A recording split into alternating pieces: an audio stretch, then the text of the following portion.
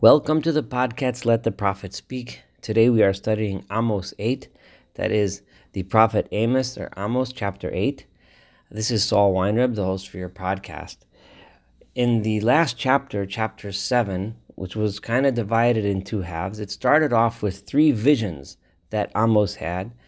The first two were visions of utter destruction that God was preparing to sent against the people. Amos prayed to God, and God said he would not do them, that he would have mercy. But the third vision was a vision of God measuring out the justice with a plumb line, and God stated that he was going to imminently mete out this punishment.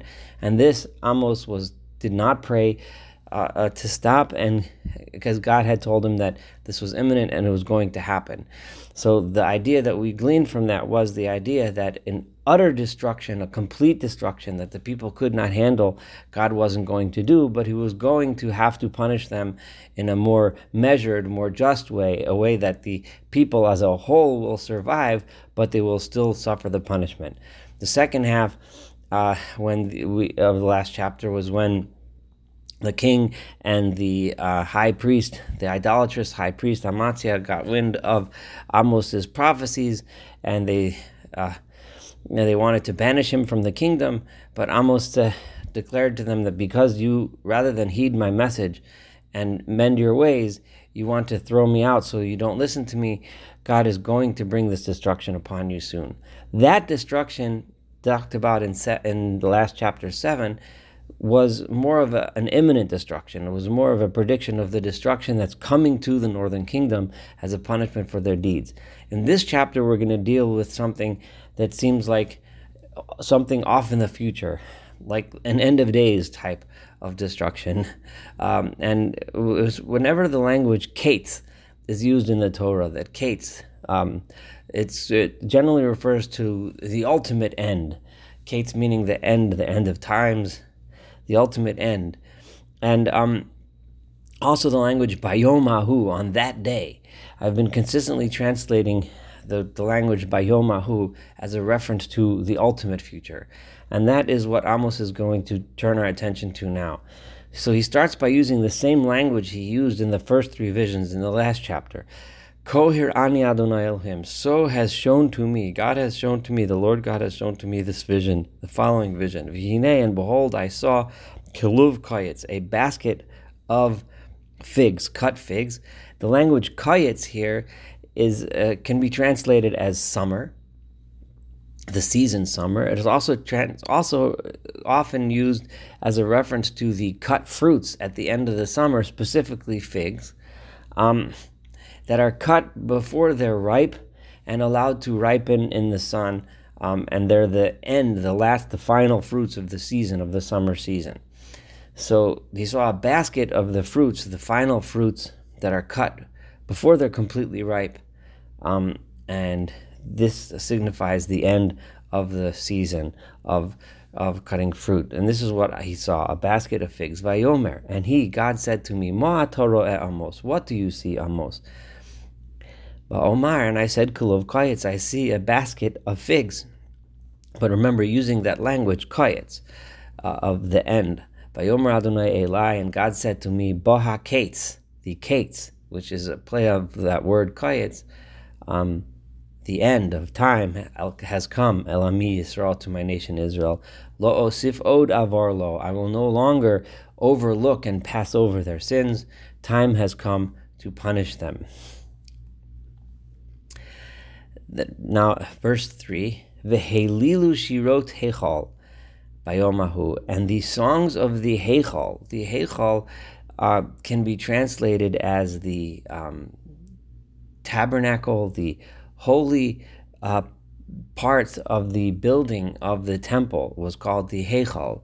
So Helilu, meaning that the songs of the heichal, the songs of the temple, will become songs of lament on that day in the future. Now, there's various ways to understand the Shirot HaHeichal.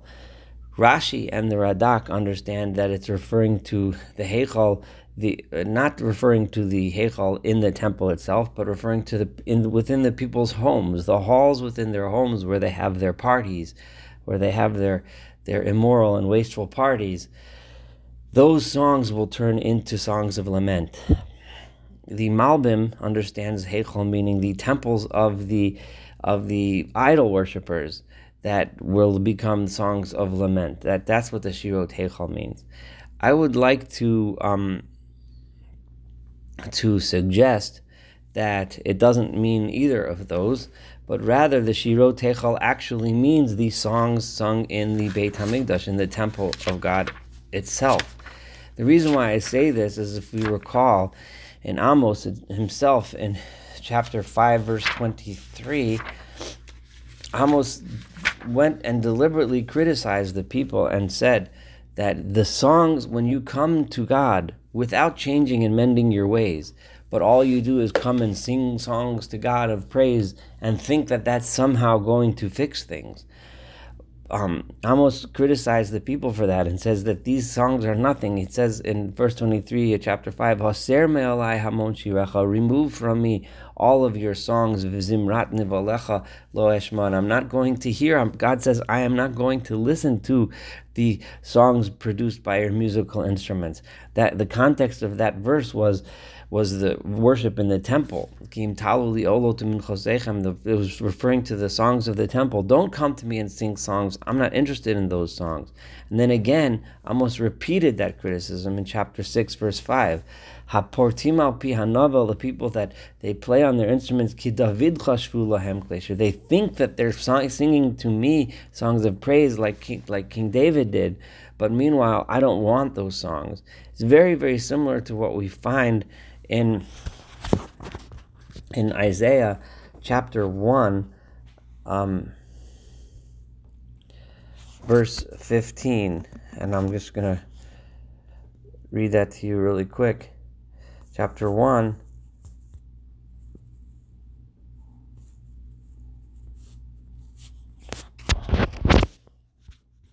verse 15, where Isaiah says, "Uveforischem kapechem," and when you raise your hands in prayer to me, alim einai mikem, gam ki tarbu tefillah, even if you pray to me so much, eineni shomea, I will not listen. Why? Because yidechem damim maleu, because your hands are full of blood. Your hands are guilty.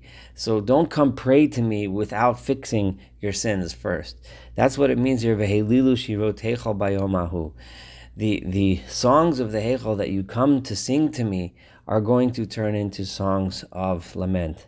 No'om Adonai Elohim, let's continue the verse, so says the Lord our God. Rav HaPeger, there will be so much death that the dead will be strewn across the fields, across the public places. B'chol makom, in all places, Hishlichas, God has sent silence. Silence could simply refer to death, but also Hus here is similar. Amos used this language Hus before when he was referring to death, where he said that people will be searching from house to house and to find the survivors, and one person surviving from the house will come out when a relative comes and says, "Is anyone else alive?" And he will say, "No, no one else is alive." The Omar at chapter 6, verse 10, the Omar, Hus, silent, be quiet, because he does not want to mention or talk about God anymore. This is somewhat reminds one of the silence and the bewilderment of those that go through such terrible, terrible suffering. There's nothing left to say. What they saw, I would compare this to the silence of a victim of horrific, unimaginable trauma, something like a Holocaust survivor walking out. What one finds when one reads the memoirs of many people for at least the beginning, it took a long time for them to want to talk about or say anything about their experience. It was just silence. It was just so awful that all there was silence. Shim Uzos, let's turn to chapter 4, to verse 4. Shim Uzos, listen to this. Hasho'afim evion, those among you who desire so much to destroy and work to destroy the poor. V'lashbis aniyei aretz, and to trample upon or destroy the poor of the land. Aniyei Aretz here is one of those places where the word has two forms, the way it's read and the way it's written. Anivei Aretz is the way it's written in the Masoretic text. Anivei meaning the humble, and Aniyei is the way it's read, meaning the poor. The humble and the poor are the ones that are getting trampled. This is the sin, Amos says. What is the sin? Why is this destruction coming? Because people, the wealthy, the powerful, are taking advantage of the humble and the poor. Lamar, what do the people say? They are so corrupt that they devise ways of taking financial advantage of the poor. Lamar, to say, Masai Avar Chodesh, when will the month end? V'nashbira shever, when the poor come, they find the wages that they make at the end of the month. They get their wages, and now they're coming to purchase. I can't wait till they come because we're going to cheat them. We're going to take advantage. The little bit that they did make. V'nashbira shever, we're going to sell our grain. V'hashabos, and the Sabbath will come, and they're going to want to buy food for their families. They're going to be desperate. We're going to have them, and we're going to be able to sell them for whatever we want. V'niftechavar, we will go ahead and open up our storehouses of grain, and we're going to cheat them. Lahaktin efo, lahagdil shekel, we are going to make our measurements small, and we are going to make our weights large. Ula'aves moznei mirma, and we are going to twist around our scales and mess our scales so that we can overcharge them for less produce. Liknos bakesef dalim, and through this money we are going to basically buy them. We are going to buy the poor. We're going to essentially enslave them to us, ve'avion, and the destitute, ba'avor na'alayim, so that we can buy ourselves a nice fancy pair of shoes. Umapal bar nashbir, and while we're selling them stuff, not only are we going to cheat them in the amounts, but we're going to sell them the junk. We're going to sell them the garbage grain, because that's all. So we're going to give them less, we're going to charge them more, and we're going to give them poor quality products. And in the end, we're going to make them more and more indebted to us. And this is the kind of people, this is the kind of sin that Amos is referring to. This is the reason for this destruction, this oppression of the poor. Nishba Adonai b'gaon Yaakov.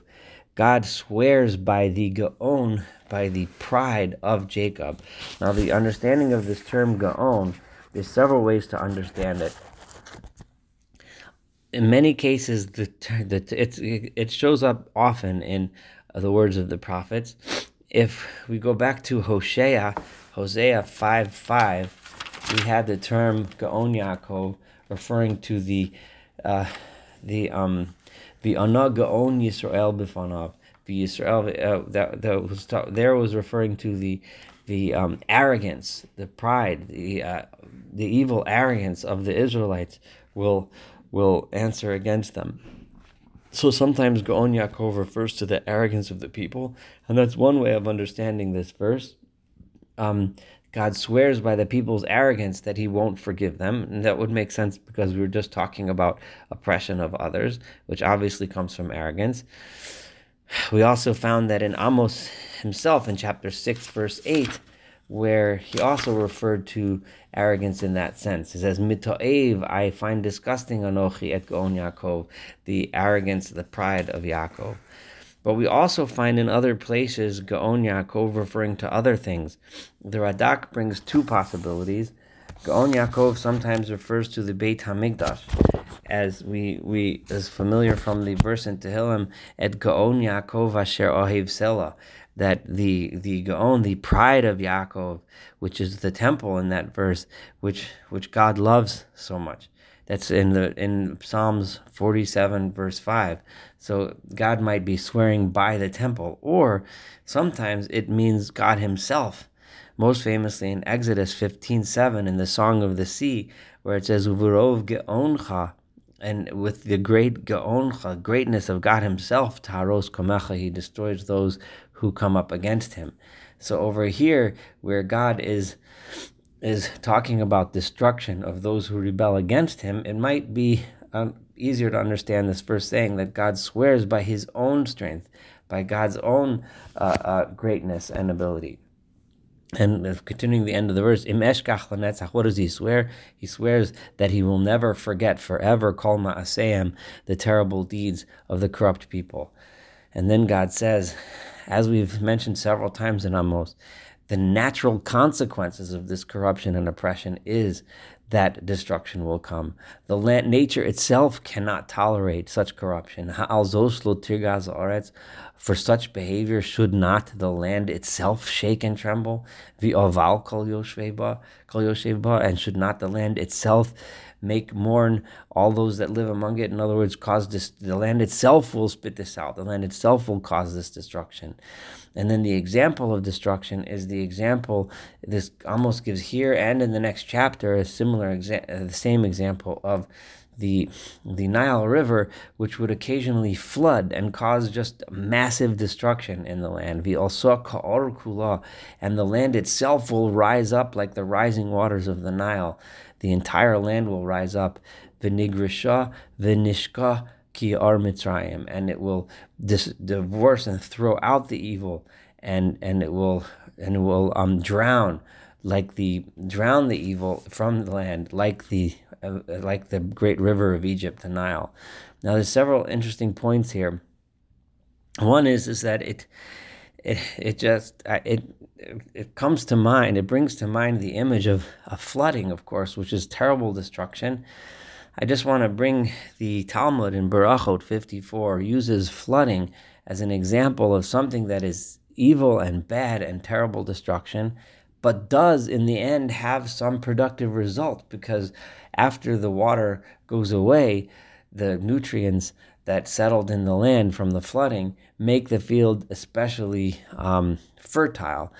So it's like bad that results in the end in something good. So the image of flooding here is chosen as opposed to the image of fire, the image of locust, or something else which is completely destructive, which goes along to some extent with what we're going to find in the next chapter 9, where God says, yes, I'm going to mete out this destruction, but I will not destroy the people. There will be an end to the destruction, and there will be a revival. There will be a rebuilding. There will be a return to the land. And so deliberately he chose this. Another thing also here is there's another word here which is used both in two forms. It's form of how it's read and how it's written. Vinishka, right? It means, and it will, is the way it's written. And now the way it's written would be, and it gives to drink. It feeds the land. Vinishka is the way it's written, while the way it's read is Vinishka with an ayin, which means and the land is inundated, is flooded. So this is hinting to this idea that there's both destruction and ultimately some rebuilding taking place here as well. So that is not all destruction. Let's continue with verse 9. V'haya bayom hahu, and it will be on that day. Remember, I said that bayom hahu, on that day, is always a reference to the ultimate that day in the future. Noam Adonai Elohim, says God, the Lord our God, v'hevisi hashemesh batzoharayim, I will bring in the sun during the day. I will make darken the sun in the middle of the day. V'hachashachti la'aretz biyom ar, and I will make the land dark on a bright day. This very much sounds like the idea of an eclipse, that he's simply saying that there will be an eclipse. And indeed, historically, it does seem that during the lifetime of Amos, there was at least one solar eclipse, which could have been predicted by this, and it's just a symbol of destruction. I would like to read the next verse, 10, and then I'm going to get back to this Yom Or and a possible different suggestion for its meaning. V'hafachti chagechem le'evel. This is verse 10. I will turn your holidays into days of mourning. Again, the holidays that people celebrate supposedly to God during a time when they personally in their lives are still corrupt is something that God has mentioned numerous times in Amos and in the other prophets as something that he particularly finds hateful. V'chol shirechem, and all of your songs, again a reference to your songs, the songs that you come with your holidays, Lakina will turn into lamentations. V'levahalesi al kol masnaim suck, and I am going to have all of your masnaim, Your pants, your undergarments, will be turned into sackcloth. All the fancy clothes will be gone. Korosh karcha, and your heads will be shaven. No longer will you have nice, beautiful hair and haircuts. V'samtia ke'evel yachid, and I will make it like when one mourns upon their yachid, their single, their only child. The mourning will be so horrible that it'll be as like the terrible, terrible, unimaginable mourning and suffering over a lone child. V'acharisa, and in the end, and Kiyomar, it will all be like just one big bitter day. At the end, there will be hush, there will be silence, like we said before. Here he says Kiyomar, it'll be a bitter day. You won't even be able to talk. When you look back at it all, it will just be one terrible, terrible experience. A mourner, this is reference to one who is in mourning, one who is in the throes of mourning, can't see good in anything. Everything is sad. The holiday season comes around. It's sad because he or she misses the one who he or she loves and lost. So there, Kiyomor, afterwards, the end, it's just left in bitterness. Everything is bitter. Everything is sad. Even the things that otherwise would be nice and enjoyable have now become sad things. Hine, this next verse, 8:11, is a very famous one. Behold, there are days coming, says God, the Lord our God. There are days coming in the future. I am going to send hunger in the land. But this is a very different type of hunger. Lo ra'av la'lechem. I'm not talking about hunger for bread. People will have what to eat. That's not the hunger I'm referring to. V'lo tzoma l'amayim. And it is not a thirst for water. They'll have what to drink. But rather, the hunger will be ki im lishmoa et divrei Adonai. People will want to hear the word of God. They're going to want to hear the word of God. They're going to want to find the truth. They're going to want to know what's real, what's important. But they won't be able to find it. V'na'u ad yam, and they're going to search from sea to sea. Umitzafon v'ad mizrach, they're going to go all the way to the north and all the way to the east. Yeshotetu, they're going to wander levakesh et dvar Adonai, to search out the word of God. V'lo so, but they will not be able to find it. This hunger for the word of God is these two verses have been used in many sermons, of course. I would like to mention and quote from a book that I'm currently reading by Dr. Edith Eger, who is a psychologist who is herself a survivor of Auschwitz. And it's a beautiful book that I would recommend. It's called The Choice. In her own introduction, one of the things she said struck me, and I would like to quote her. And she says, if you ask me for the most common diagnosis that I've treated throughout my career, I would not say that the most common is depression or PTSD, though she admits that she sees plenty of that. But no, I would say hunger. We are hungry for approval, hungry for attention, hungry for affection. We are hungry for the freedom to embrace life and to really know and embrace ourselves. Really knowing and embracing ourselves is what we find within ourselves. And that is when we find truth. When we find truth and meaning in our lives. This is the word of God that we're searching for. And this is the hunger which the people will have during this future time. It reminds me very much, of course, of the words in Deuteronomy chapter 30, where if we just look at verse 12, looking at the words of God, Lo bashamayim, it's not in the heaven, lemor, to say who's going to go up to heaven and take it for us. V'lo me'ev, it's not on a trip all the way across the sea that we should say who's going to go and find the word of God for us. Ki karov elecha adavar miyod, verse 14, Deuteronomy 30, because it is very close to you. Beficha uvilvavcha lasos, so it is in your own mouths, it is in your own hearts, it is there. But people will search and search and search because they won't know. They won't have guidance. They won't understand. They're going to search for some ideology, something to hang on to. And all that they're going to see around them from their leaders, from their teachers, is just hatred, division, partisanship and so on. Instead of hearing truth, instead of hearing empathy, instead of hearing love, instead of hearing the values that Amos is trying to teach, the values of justice, the values of righteousness, if they would hear these things, they would realize that these things are to be found within themselves. And who is most vulnerable to this hunger is the youth that are still searching. There's still hope for them to find the right path. And they search through among the ideologies of the day for this truth, and they don't find it. And what will happen after they wander the world searching?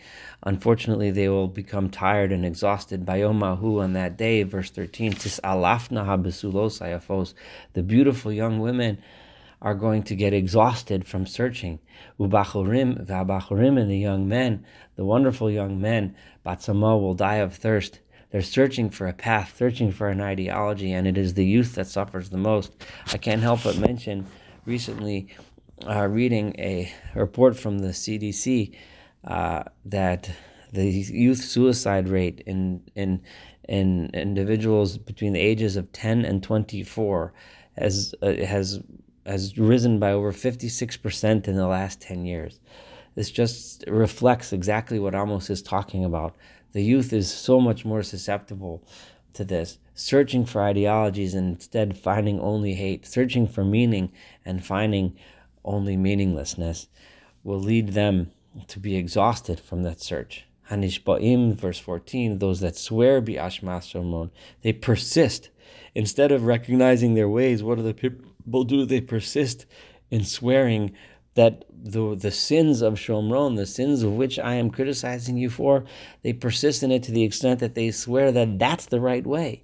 The Amru, and they say, Chei Elohecha Dan, long live your God Dan, which is referring to the idols and the immoral ways of the people that worship there, the people that live there, the immoral ways of oppression and all of the things that Amos have been criticizing. They actually make it as if those are great, that those are wonderful, and they swear by them. B'chei derech Beersheva, and long live the ways and the road to Beersheva, which is another place where they had set up their centers of evil practice. V'naflu v'lo yakumu od. These people, this type of way, will fall, it will fail, and they will never ever get up. Thank you so much for studying Amos chapter 8. Looking forward to studying Amos chapter 9 and concluding this wonderful book together.